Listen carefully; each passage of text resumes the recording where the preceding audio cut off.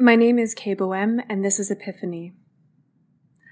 Amata me'iva K-Bohem, ni alojava akachahengi.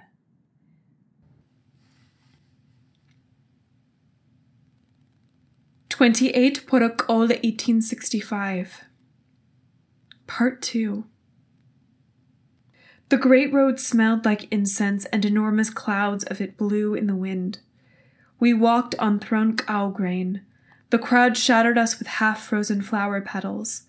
None of them quite struck Fadahina Kayangi or me. Being struck with the flower petals is considered lucky. The great road bisects a street. Karudesa Street on the left, Nikara Street on the right. Karudesa Street leads to Senatorial Square, and Nikara Street leads to the embassies.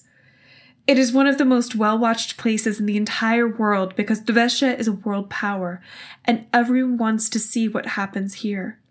The upper-level homes all have webcams facing out onto the streets, which make a kaleidoscope of images and videos of everything that happens.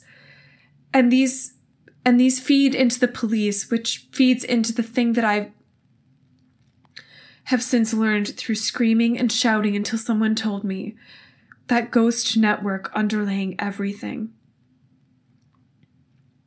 Anyone who read Akaseholis and The Fountain Still Run Red, a bestseller last year, would understand what Daybreak wanted, at least anyone who remembered the importance of this intersection. The bulls started singing a half of a block away from Karudesa and Nikara. We all joined in on the hymn to creation, which I did not know, and I've reproduced part of it here.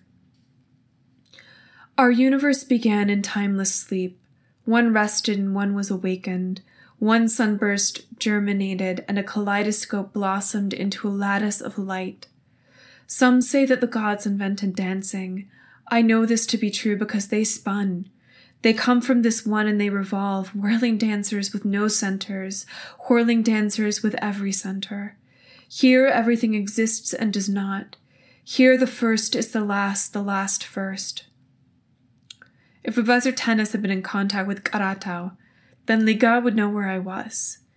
If Advisor Tennis had not been, Liga would not know.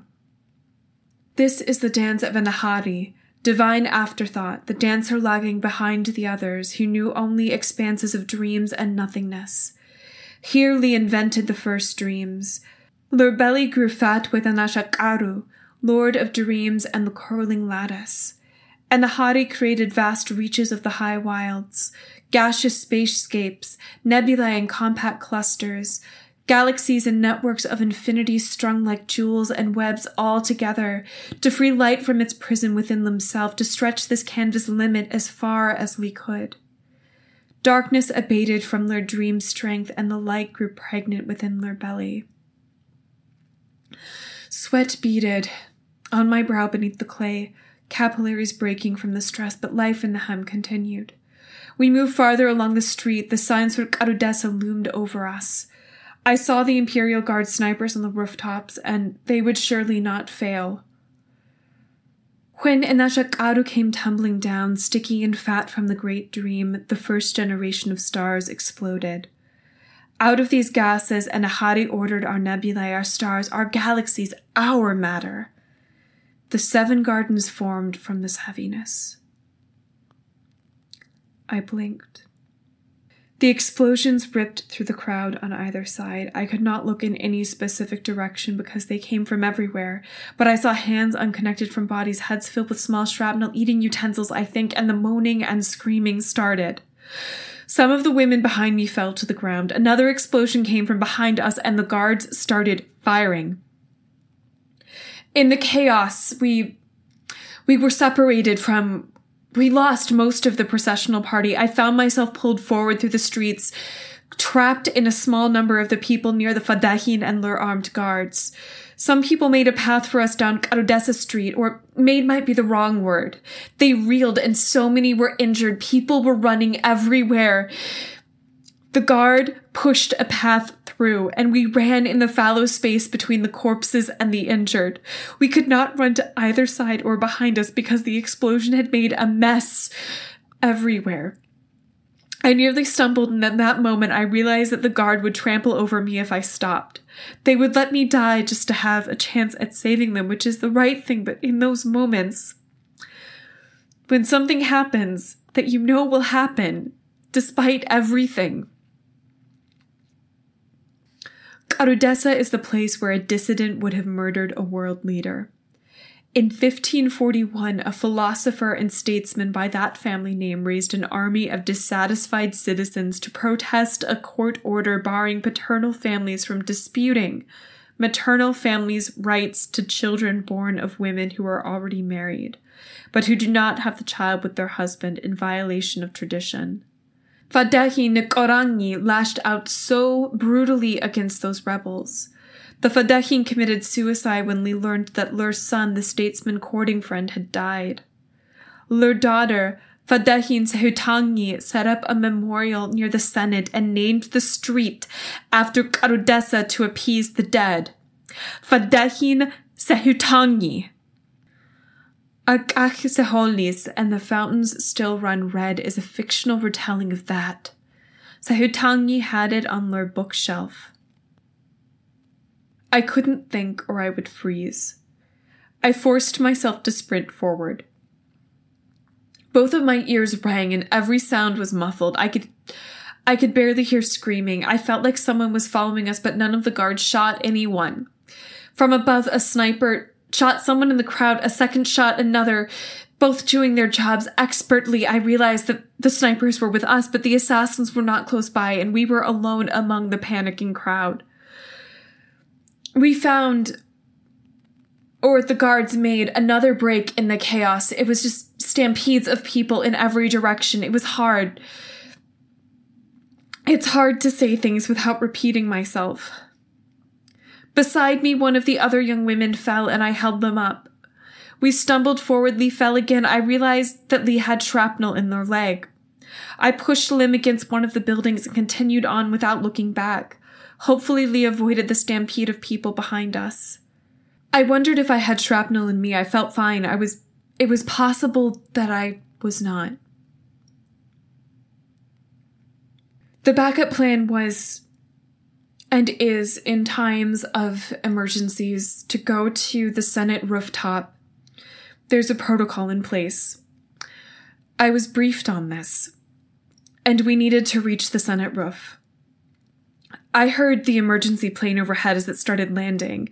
The sky was safe, and that was the reasoning behind this. It's still 3 years after opening the spaceports. It's not like everybody has a ship. Daybreak would never have the money to invest in anti-aircraft guns. You can't 3D print that. One of the guards held the Fadahin up. The Fadahin had no headdress, and blood ran down one side of their face. We took the stairs up to the Senate's doors. None of the guards wanted to risk being caught in the elevator bay, so we would have to climb up 7 floors at the central staircase. It was designed for that. In And the Fountains Still Run Red, one of the generals makes a last stand in the Senate before the rebels push the army back and slaughter everyone else inside. I remembered this just as we started down the corridor to the central stairs. I grabbed a guard's arm and screamed, "We shouldn't go that way," and Lee threw me back. I stumbled. I could not let the Fadahin leave my sight. If I lost them or if I let myself feel whatever injury I possessed, something might happen. If they wouldn't listen, I could at least do something. The guard who pushed me collapsed. Suddenly, I saw shrapnel in their thigh. Blood pooled around the ground where Lee was. I moved into the space that Lee vacated near the Fadahin and yelled again, "Fadahin Nkarangi's general died here. Garudessa and Nkara." The Fadahin tugged on the guard's arm and stopped trying to move forward, completely frozen by everything that I had just said. I mean, Lee knew now what I knew now. We were by the elevators. It was not yet at the main staircase. Daybreak would have had the staircase. We both knew it now. Lee turned her face towards me. Fadahin Akayangi had read it. The gaze we shared said, and how could we both be so stupid, both of us young, memory-gifted, and politically minded? We shouldn't have come in here, Lee whispered. Did anyone go ahead to secure this building? A guard said, no one's here. The buildings are closed for the festival. No one could enter unless they had a ship. Please, Fadahin, the stairs! The elevator behind the guard opened. I screamed. The man opened fire immediately, and the guards turned around to fire back. One fell almost instantly. I pulled the Fadahin away from all of that, and we hid behind one of the columns. It provided some cover. I put their arm over mine, and we started running. The guards outnumbered the man. The guards were well trained. They were effective. They shot Lim. If we can get to the roof, maybe we'll live, I whispered. They have Lim. We started running. Lee fell, I held Lim up, and I lifted Lur's skirt to see the shrapnel wedge just below Lur's right knee. I pulled Lur's arm over my shoulders and braced Lim against me. It was long enough that I was no longer looking at the hallway. So neither of us saw the second man before it was too late. I froze. Behind us, the firefight continued. People shouted. Bodies hit the floor. Fadahin Akayangi in those final moments shrugged himself away from me. Lee stood while the blood trickled onto the floor beneath Lim, and Lee leveled their gaze at this man. Lee put their hands on their hips and cocked their chin up, sizing Lim up. I prepared to jump their attacker, and I prepared to die. The Fadahin held out their arm to block me. Lee said, Karudesa and Nikara. The man said, yes.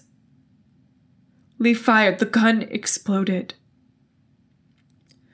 Fadahin Akayangi received 2 wounds from the shrapnel. One in the abdomen, the other in the chest. Lee didn't die from either of them. I wonder if Lee was awake, bleeding out. What killed Lim was the time delay before the medics came. The shrapnel from the gun hit me in the left shoulder, right rib cage, and below my right knee. It missed my veins. It should have missed Lur's. I was unconscious almost instantaneously from the shock. The Daybreak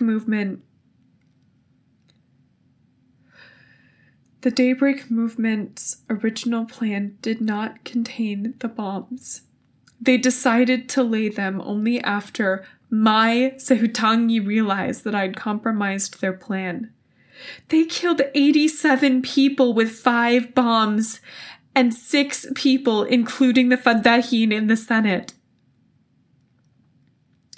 I think that this assassin, Zhikove, knew that the gun would explode. I think it was done this way deliberately.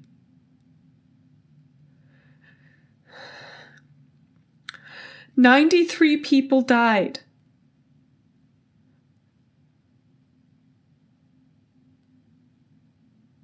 "93 people died, and I am alive."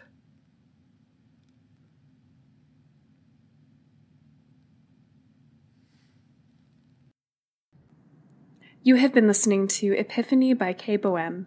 For a text version, cultural notes, and to subscribe via RSS, please visit http://kayeboesme.com/epiphany.